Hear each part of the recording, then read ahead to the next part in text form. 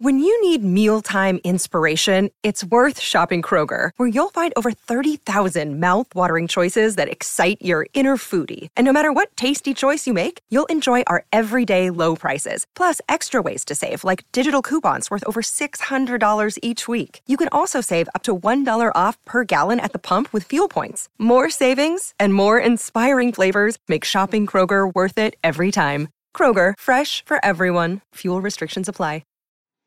It's September the 12th, 1962, at Rice University in Houston, Texas. A crowd applauds President John F. Kennedy as he stands at a podium adorned with the presidential seal. Photographers and reporters swarm around him taking pictures. The Texan sun beats down. A sheen of sweat forms on his brow. The previous year, he challenged Congress to support plans for American astronauts to fly to the moon. After early successes by the Soviet Union, the rocket scientists at NASA have successfully launched a man called Alan B. Shepard into orbit. The United States has truly arrived in the space race. Now, a nation expects. At the microphone, Kennedy addresses the people stood shoulder to shoulder in the stadium bleachers. We choose to go to the moon. We choose to go to the moon. We choose to go to the moon in this decade and do the other things, not because they are easy, but because they are hard. The launch of Sputnik in 1957 kicked off the American-Soviet space race. The Soviet satellite in orbit struck fear into the hearts of Americans. It seemed the communists had seized space. Seized the future. America responded by launching its first satellite, Explorer 1. But the USSR has already sent animals to space and returned them safely. They got the first human being, Yuri Gagarin, into orbit. They've shot multiple spacecraft to the moon and taken the first photographs of its far side. America struggled to outdo the Soviets. The moon may be in their sights, but it's still a long way off. For either nation to succeed, they'll need newer and better technology. It's one thing to loop a satellite into orbit, even a human being. It's another thing entirely to shoot a crew out into deep space for a 477,800-mile return journey. The 1960s are about to become the defining decade in space exploration. Who will get there first? This is a short history of the moon landing.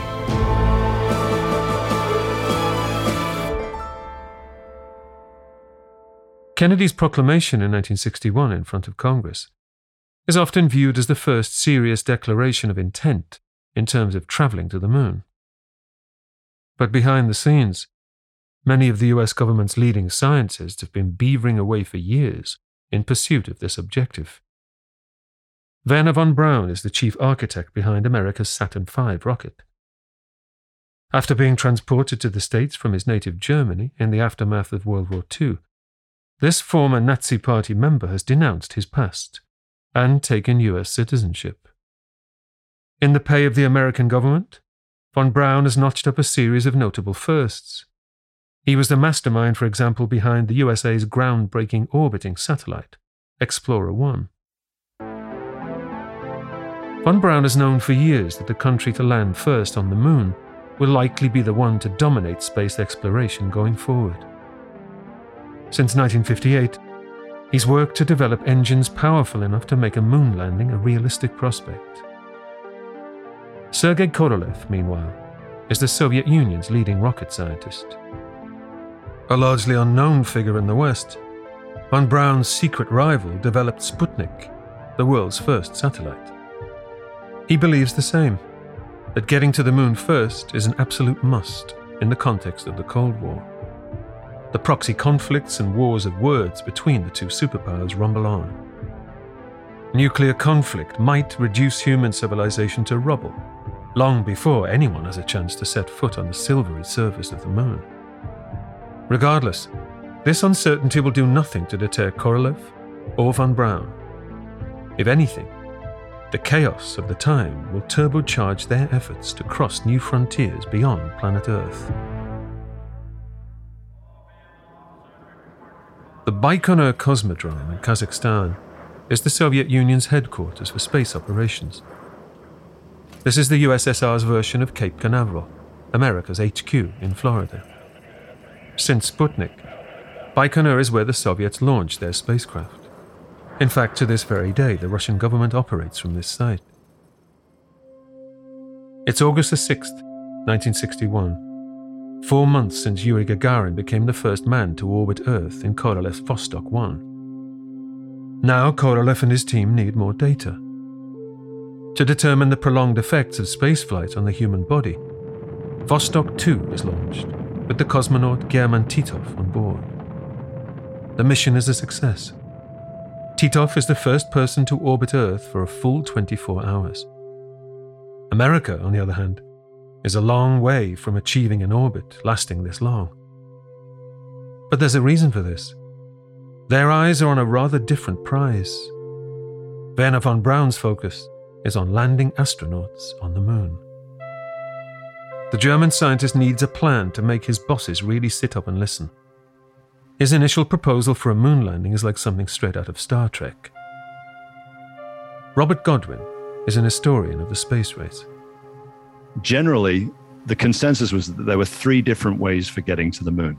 You could use what was called Lunar Direct, which was like Buck Rogers. You'd build a really, really big rocket, fly it straight to the moon, land backwards on its tail, and then have enough fuel on board to take off from the moon and fly straight back to the Earth again. There was a thing called Earth Orbit Rendezvous, because von Braun didn't believe you could actually build rockets big enough to do Lunar Direct.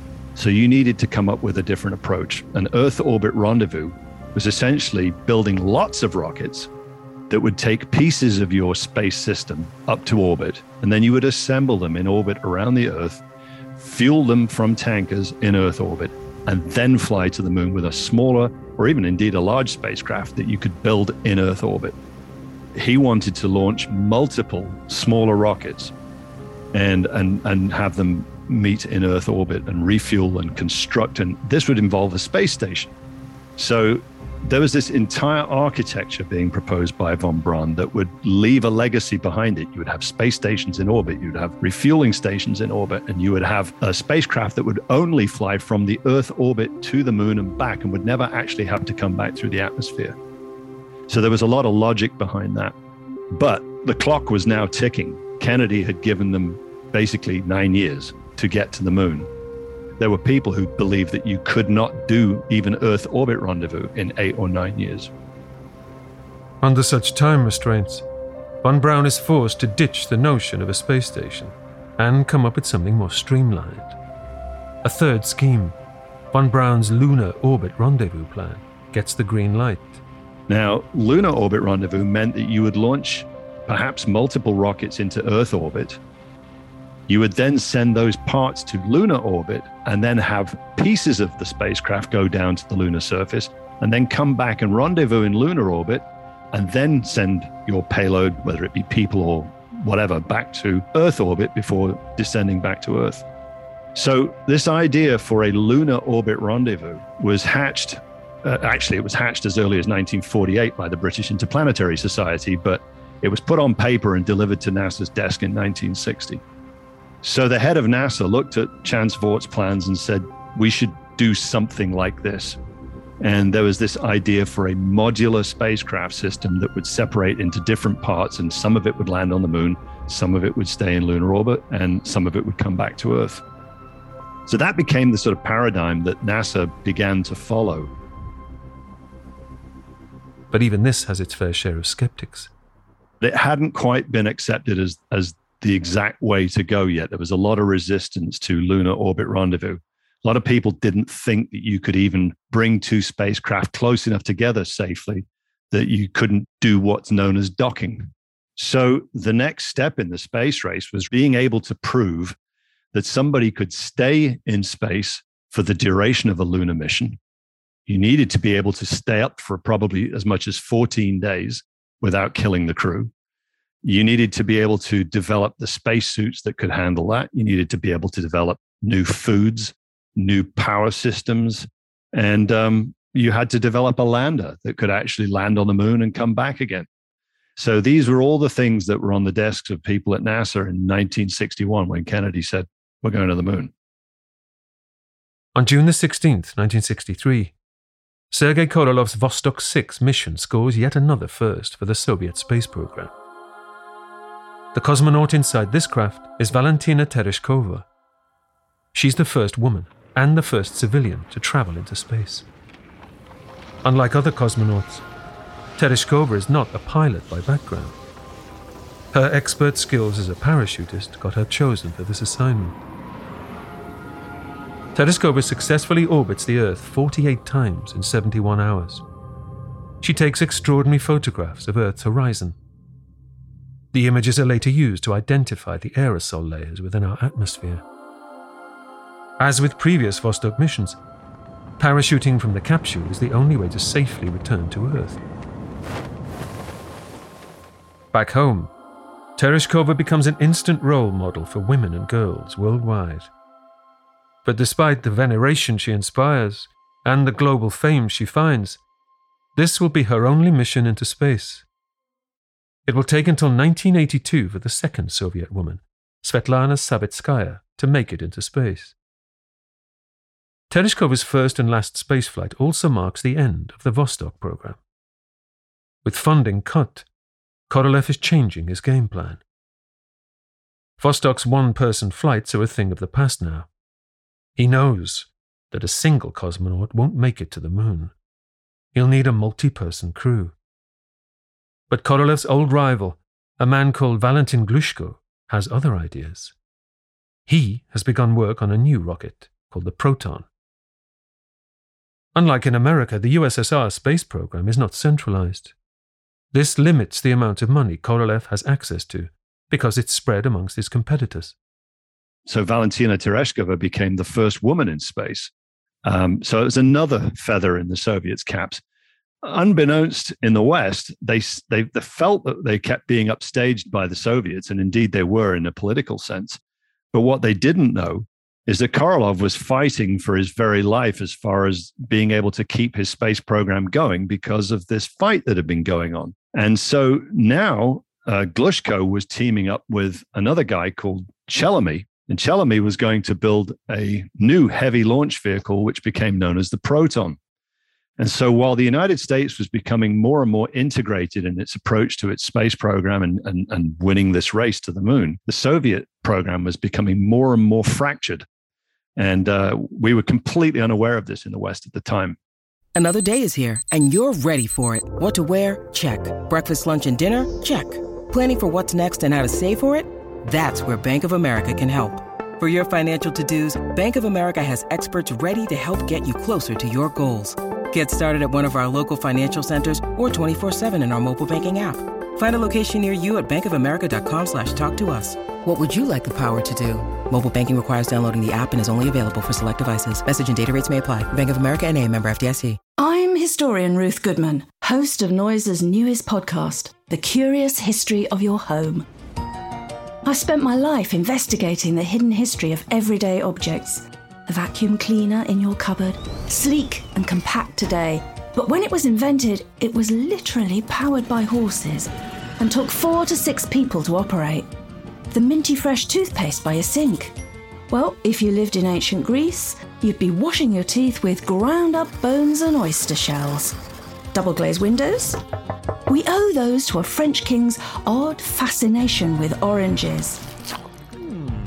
The Curious History of Your Home explores the extraordinary in the ordinary. Listen to The Curious History of Your Home each Tuesday, wherever you get your podcasts.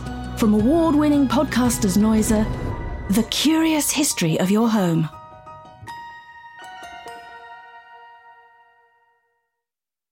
This isn't to say that America's space program is going entirely swimmingly. Von Braun hears rumors that behind closed doors, JFK has made it clear he couldn't care less about space travel or a moon landing. It seems those impassioned speeches about placing Americans on the lunar surface were just paying lip service. Kennedy's interest has not just waned, it was never there to begin with. Indeed, in one meeting with his advisors and NASA Administrator James Webb, Kennedy says point blank, "I'm not interested in space."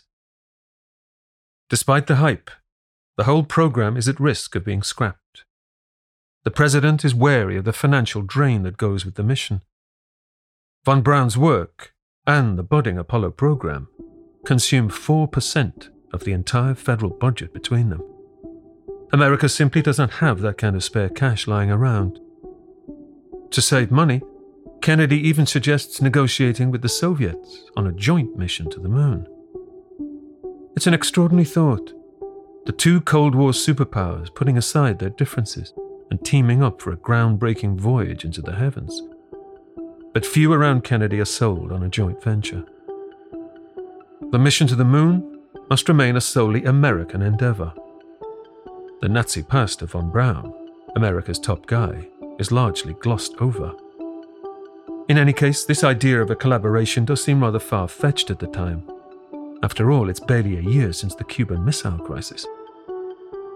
Then, on November the 22nd, 1963, a tragedy strikes which puts all talk of space travel in the shade.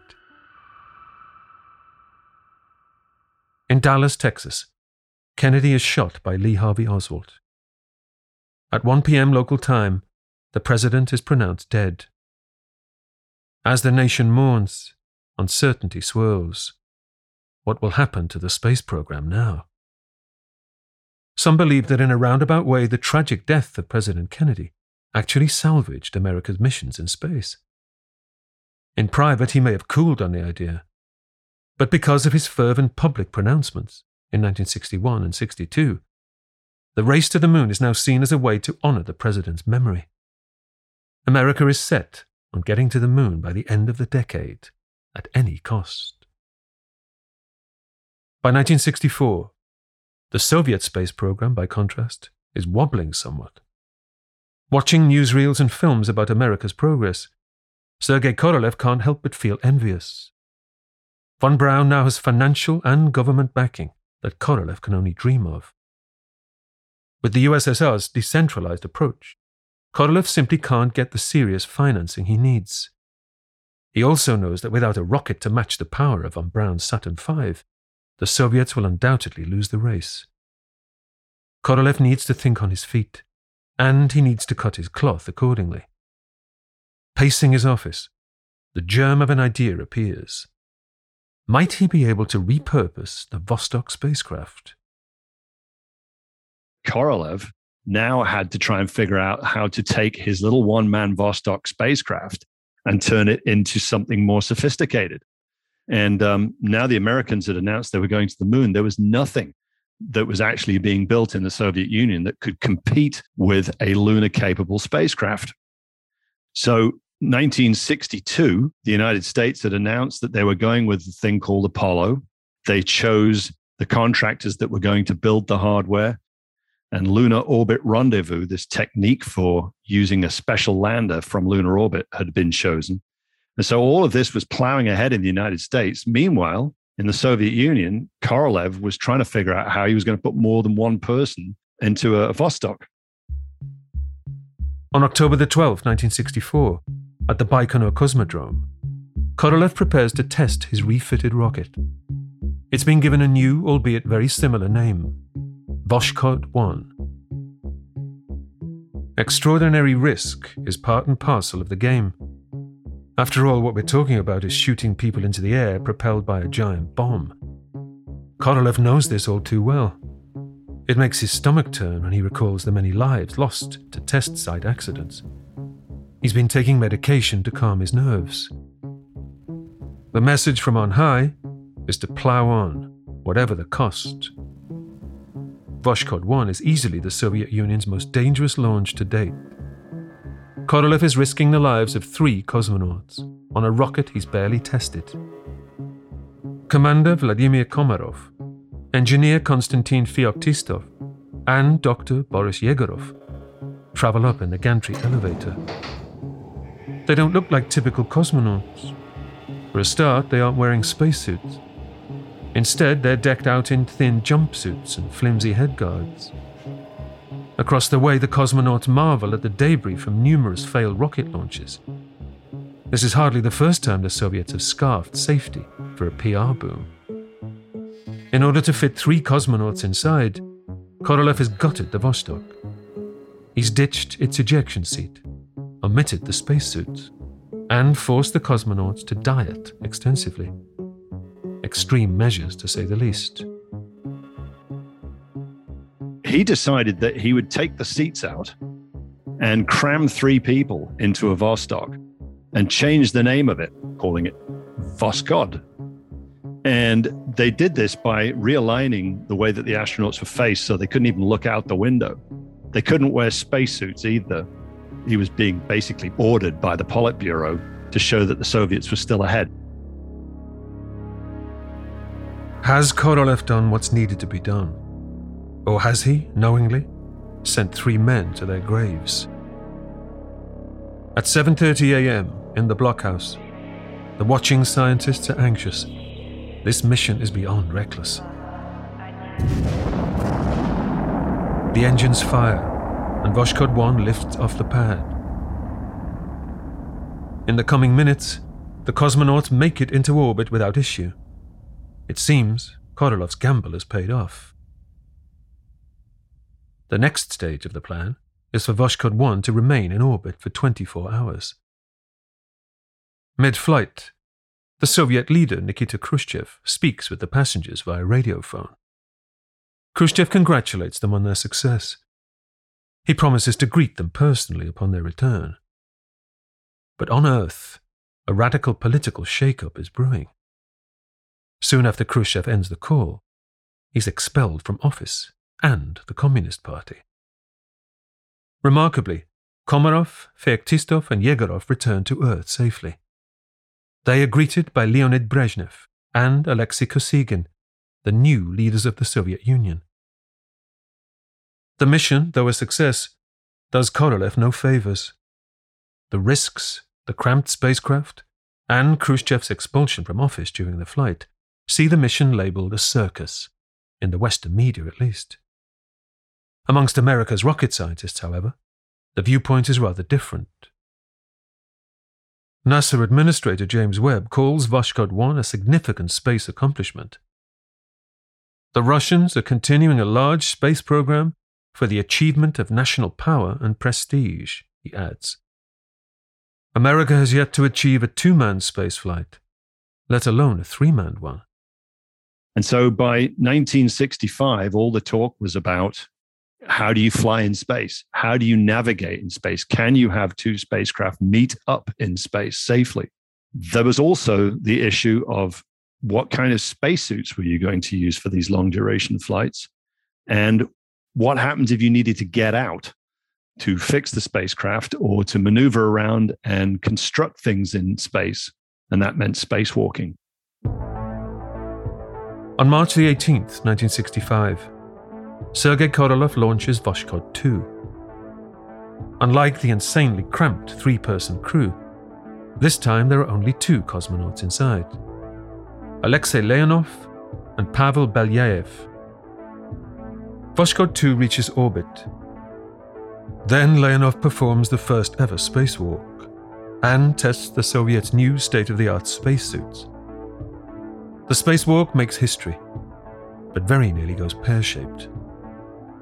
One of the things that they didn't really understand at that time is how spacesuits behave in the vacuum of space. And so they had developed this sort of concertina airlock to go on the side of Voskhod. And Leonov, they were supposed to depressurize the cabin. You get in a spacesuit, depressurize the cabin, climb into this airlock, and then pop out into space. What they hadn't accounted for was the fact that his spacesuit would blow up like a balloon. And once he got outside, he knew he was in trouble, that he was going to have a really hard time getting back inside. And he struggled with it for some length of time. Some of it's captured on film, but he struggled for some considerable length of time. And in the end, he had to just start to deflate his suit. He had to start letting air out into space so that he could get in head first. Well, once he got back in head first, he then had to rotate inside this sort of concertina flimsy airlock before he could get back into the capsule. Once he got back into the capsule, they couldn't seal the hatch properly. The hatch was leaking. So at that point, the ground crew said, look, we've done what we wanted to do. He's had the spacewalk. It's time to bring them down early. Well, when they went to bring them down early, the control systems were acting up and they weren't able to automatically trigger the re-entry sequence. And so they had to get out of their seats, and Leonov had to lie on the floor underneath Belyaev's seat so that Belyaev could be facing the control systems. And then Leonov held him down in the seat while Belyaev had to plot the re-entry manually. Once he'd done all the manual calculations and done all that, Leonov let go of him, got back up, climbed into his seat, and the two of them got back in the spacecraft and re-entered. But even now, Leonov and Belyaev are not out of the woods. They land off target in the frozen wilderness of the Perm region in Russia. It's a dense forest area miles from civilization. A rescue helicopter eventually spots them, but there's no place to land. Having survived space, the two cosmonauts are stranded amidst the icy landscape of their own home country. After 3 days and 2 nights, a rescue crew finally reaches them. Luckily, both are trained survivalists and have managed to make a fist of it. In the eyes of von Braun and America, despite a few hiccups, the Soviet spacewalk is a stunning success. The pressure is firmly on America to up its game. On June 3rd, 1965, America's Gemini 4 launches. The astronauts on board, James McDivitt and Ed White, are rookies. Neither has flown in space before this point. Their mission is to prove that the United States can do a spacewalk and do it better than the Soviets. The astronauts do not disappoint. Ed White's well-publicized spacewalk goes extraordinarily smoothly. And he opened the hatch and went outside with a little hand rocket propellant pack in his hand that he could theoretically use to move himself around. Leonov had not had one of those. And so Leonov was really, only way he could move around was like pulling on his tether and pulling himself backwards and forwards. So he was kind of floating erratically and out of control to some extent. Whereas White had this little rocket gun in his hand that he could push himself around with. And of course, the whole world got to see those pictures of Ed White because they were in glorious color, filmed on movie film and with still pictures taken by Jim McDivitt. And they made the cover of National Geographic and Life magazine. Whereas we still really hadn't seen hardly anything of Leonov's spacewalk. So that really gave the United States a propaganda coup because we had these really incredible pictures of the first human satellite flying over this blue ball. Not to be outdone, Sergei Korolev soon presents his latest innovation, a new spacecraft called Soyuz, with a capsule adjoining it. The Soyuz will supersede the Voskhod program. The Soviet scientist believes this will be the project that gets the USSR to the moon.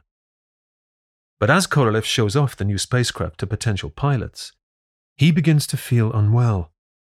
He collapses, suffering severe chest pains.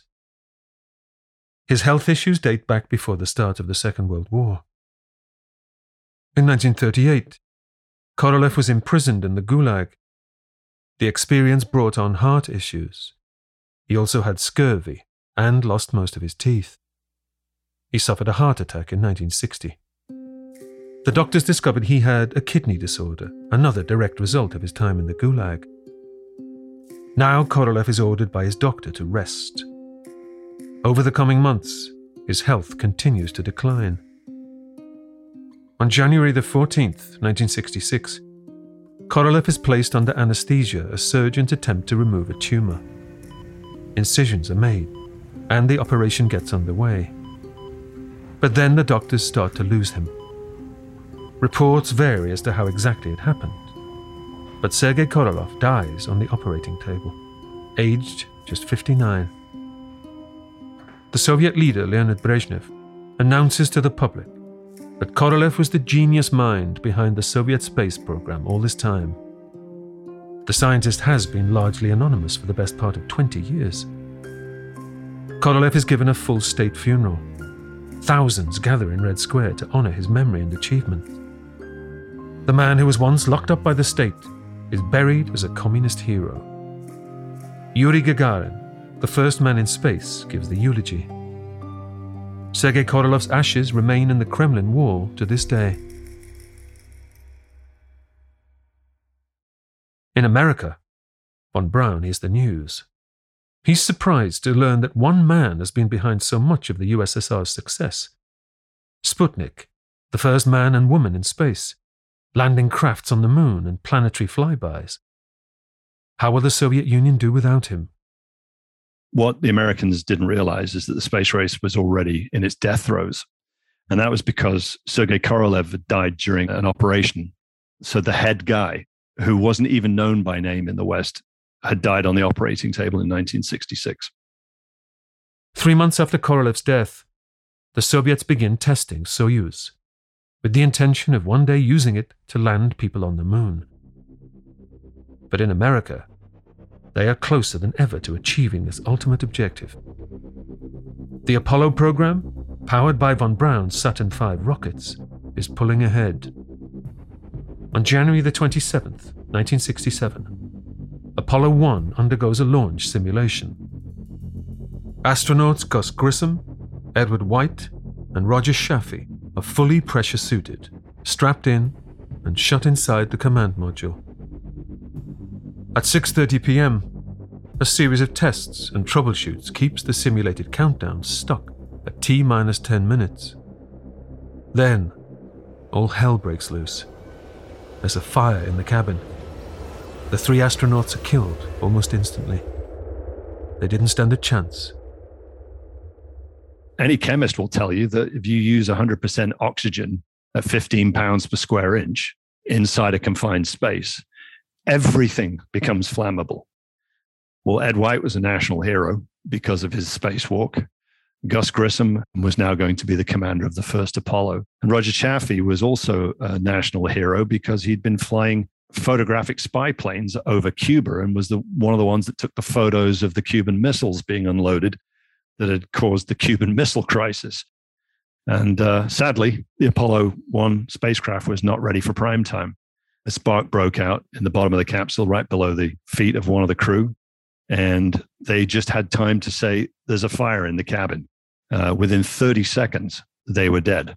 And they were not dead from the fire, they were dead from asphyxiation. The oxygen atmosphere ignited everything in the capsule. And so the space race had claimed 3 lives on the pad in a way that nobody anticipated. 3 months after the Apollo 1 fire, on the other side of the Iron Curtain, Soviet cosmonaut Vladimir Komarov sits inside the Soyuz 1. But all is not well. Yuri Gagarin himself has written a 10-page report on the Soyuz, noting 203 structural problems. He hands the file to a KGB friend, but it goes no further. Gagarin even demands to swap places with Komarov. He doesn't want the rookie to risk his life. The request is denied. The officials think he's being foolish. The flight will be fine. Gagarin watches Soyuz 1 launch Komarov into space. Once in orbit, the problems begin. Technical failures mean the antennae fail to open properly. Power to the craft is compromised, and Komarov struggles to navigate it. Down on the ground, a second Soyuz launch, prepped for the following day, is cancelled. Gagarin's fears are proving to be well-founded. Komarov has just the tiniest chance of a safe re-entry. In all likelihood, he's going to die. Alexei Kosygin and Komarov's wife both speak to the doomed cosmonaut over the radio. As Komarov's wife says her goodbyes, Kosygin is in tears. But there's still a chance, however slim, that the cosmonaut might survive re-entry. Soyuz 1 begins to punch through the Earth's atmosphere. He's made it through. Komarov triggers the parachutes, but they fail to launch. The cosmonaut hurtles towards the Earth with no way to eject. He's trapped.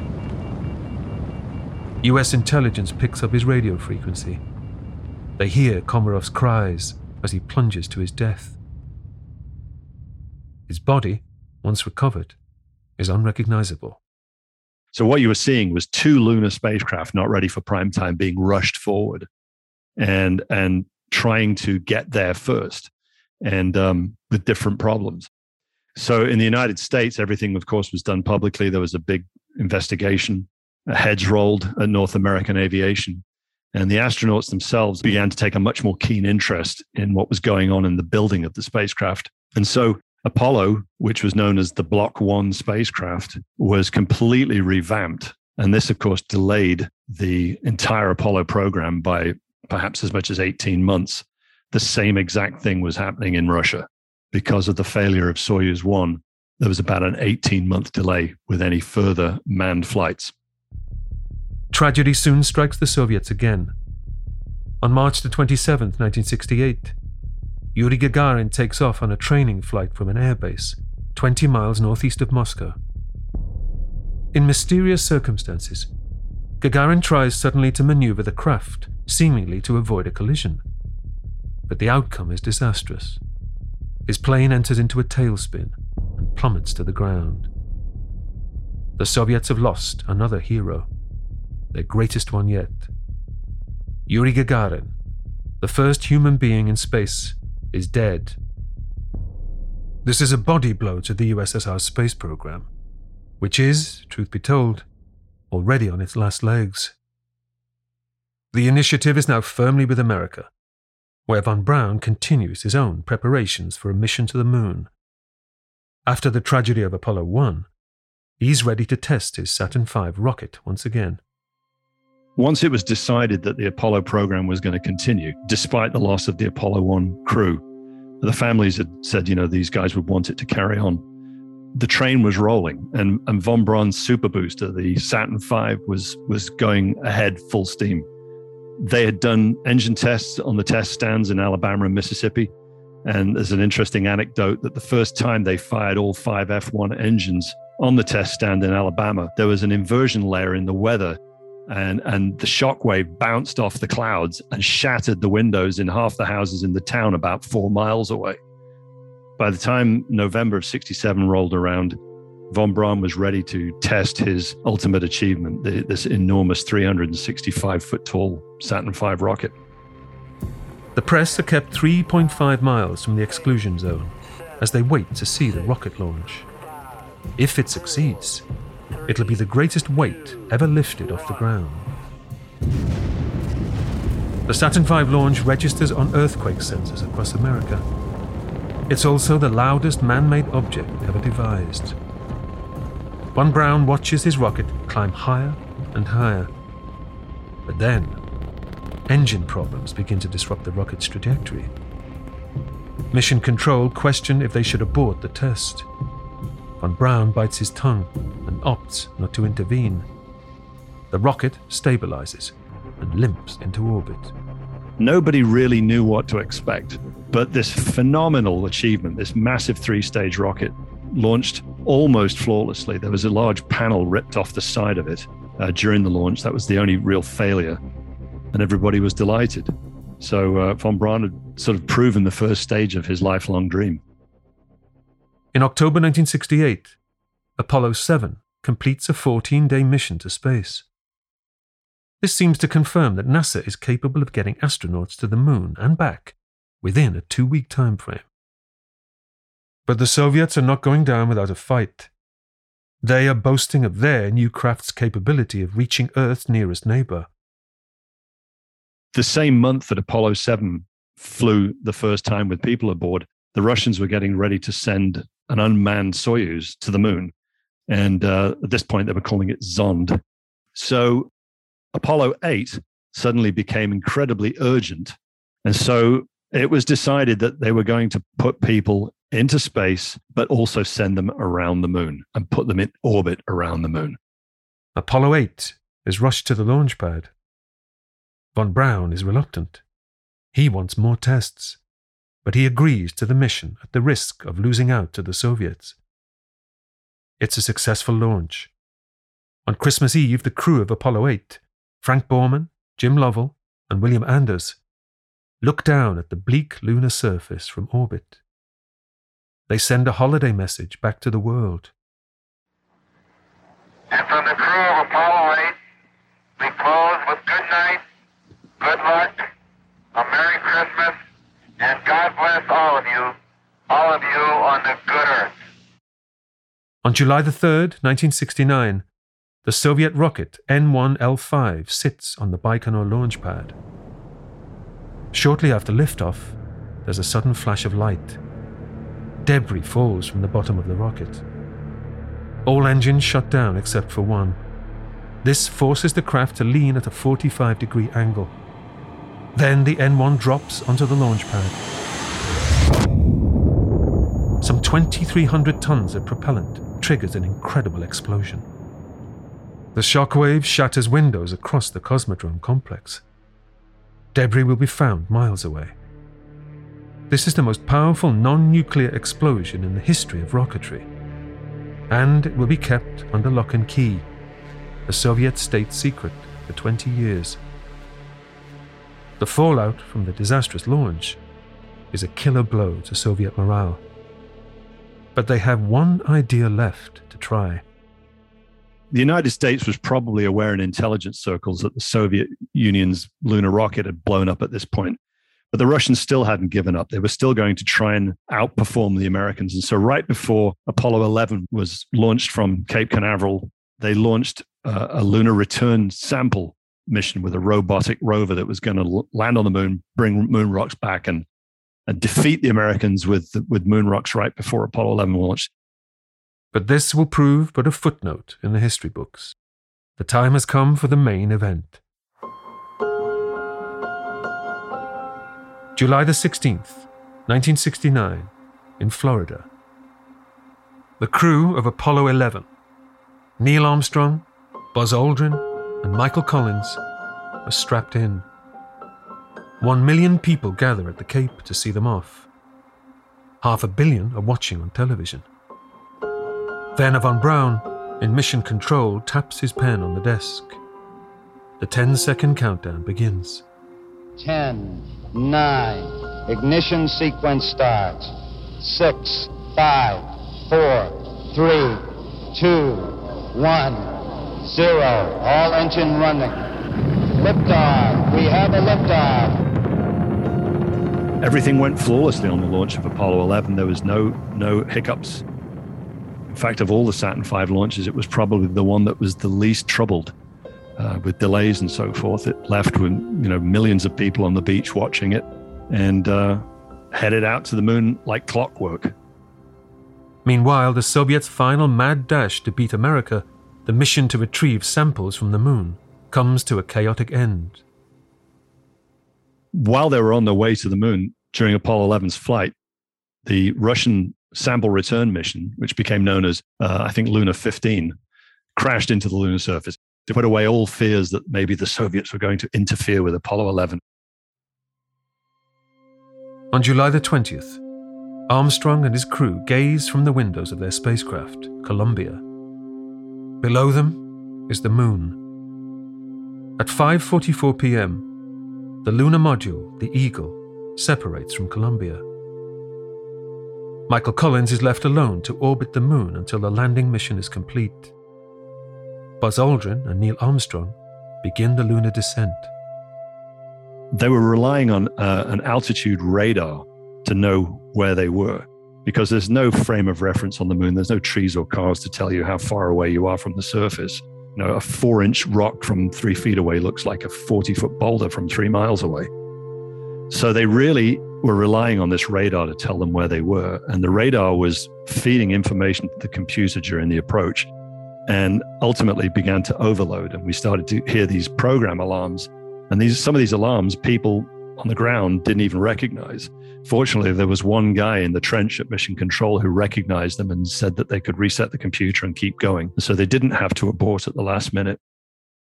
But then Armstrong himself realized that the flight computer was taking them into a boulder field. And so he took over manual control, something that he'd trained for multiple times, and actually began to fly the spacecraft manually to take it away from this crater and boulder field and look for somewhere safe to land. And it's estimated that they may have had 15 to 20 seconds of fuel left when Armstrong actually put it right where he wanted. The Eagle is 100 feet from the moon's surface. The warning lights flicker. It's now or never.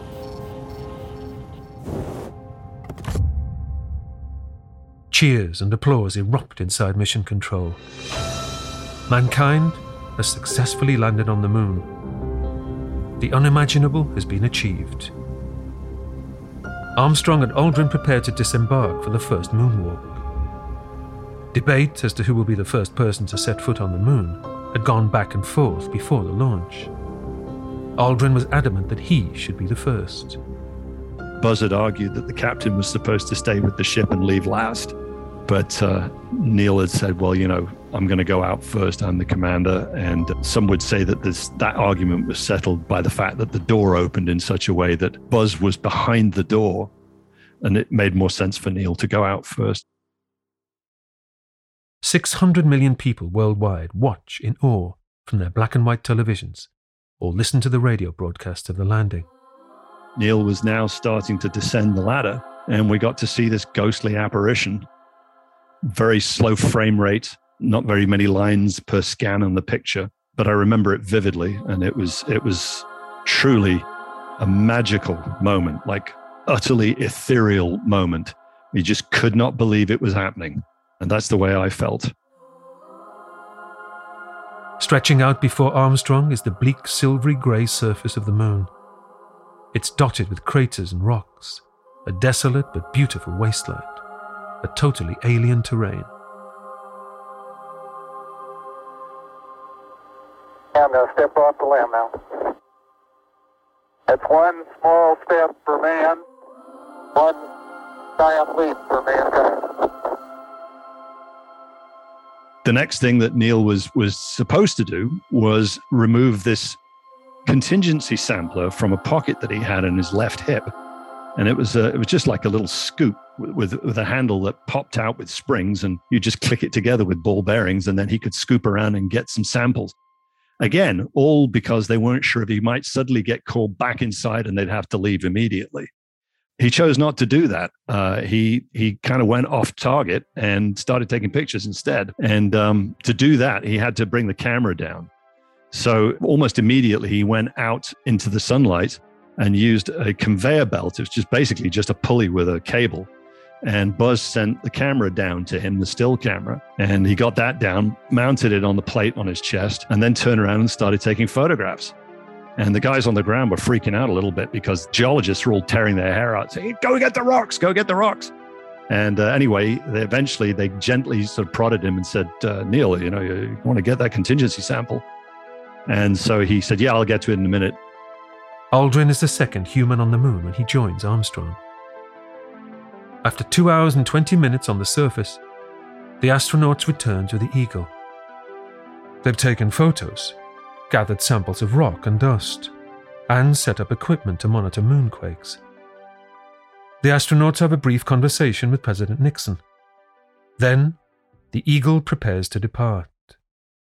But there's a problem. The engine won't arm. After they got back inside, the next thing, of course, was to take off from the moon, and the lunar module ascent engine was using hypergolic fuels. There was as little plumbing as possible to make it as reliable as possible. Basically, all you had to do was open two valves, the two chemicals mixed, and the rocket ignites. Unfortunately, when they got back in, one of them, their backpack, snapped off one of the breakers inside the cabin, and it just happened to be the breaker that armed the engine. And so there was a bit of a hubbub inside for a few minutes trying to figure out whether they could actually arm the engine to take off now that the breaker was snapped off. So legend would have it that Buzz jammed a pen in there and armed the breaker, and then they were ready to take off. And of course, history shows the engine ignited on time and took them steadily back up to lunar orbit, 60 miles up, where Mike Collins was waiting for them. The Apollo 11 crew re-enter Earth's atmosphere. Columbia's parachute is deployed. 7 minutes later, the capsule lands in the ocean. The USS Hornet retrieves Armstrong, Aldrin, and Collins, along with their lunar samples. They've returned to Earth as global heroes. This is a human, not just a national achievement. As for von Braun, He will go on to oversee 5 more missions to the moon. He has ideas for a moon base and more dynamic spaceflight, to take humanity far beyond the stars of our solar system.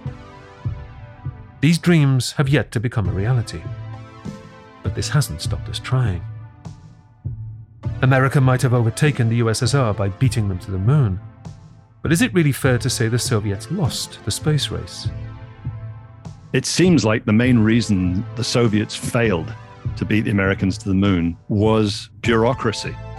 They had shunted money around through multiple different programs, and at one point had 2 entirely separate manned lunar landing programs running concurrently with each other.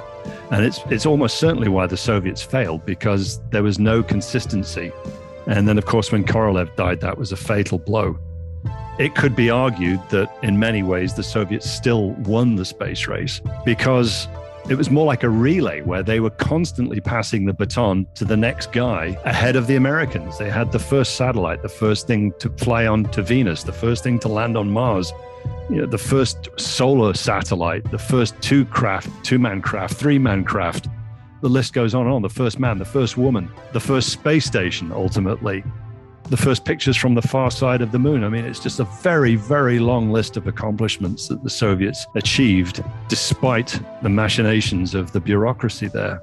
The Americans were really the hare in the tortoise and the hare situation. They had von Braun and surely the best rocket team in the world. But they also had President Eisenhower having the foresight to put it all under one umbrella and make all of those teams pull in one direction. And that had a lot to do with why they won. It could also be argued that the space race didn't end with the moon landings. Apollo flew 5 more times successfully to the moon, 1 failure, 3 space station missions, and 1 joint mission with the Soviets. But Soyuz has flown hundreds of times now and continues to fly and continues to supply the International Space Station. The R-7 rocket is still flying today. The Russians realized that if it works and it ain't broke, don't fix it. Soyuz flies on. So, does the space race continue? Evidently.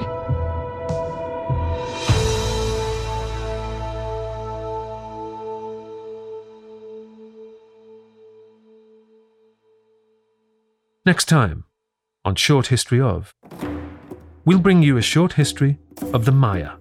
The Maya believed that the major time periods, as they went in their cycles, that when you hit from one cycle to the new cycle, that these were times of change and renewal. Maya today will tell you that. I'm very intent on reminding people that the Maya are not some extinct civilization, that they still are around today, and that they have, gone through incredible trials and tribulations to maintain their culture and their thinking. That's next time on Short History Of.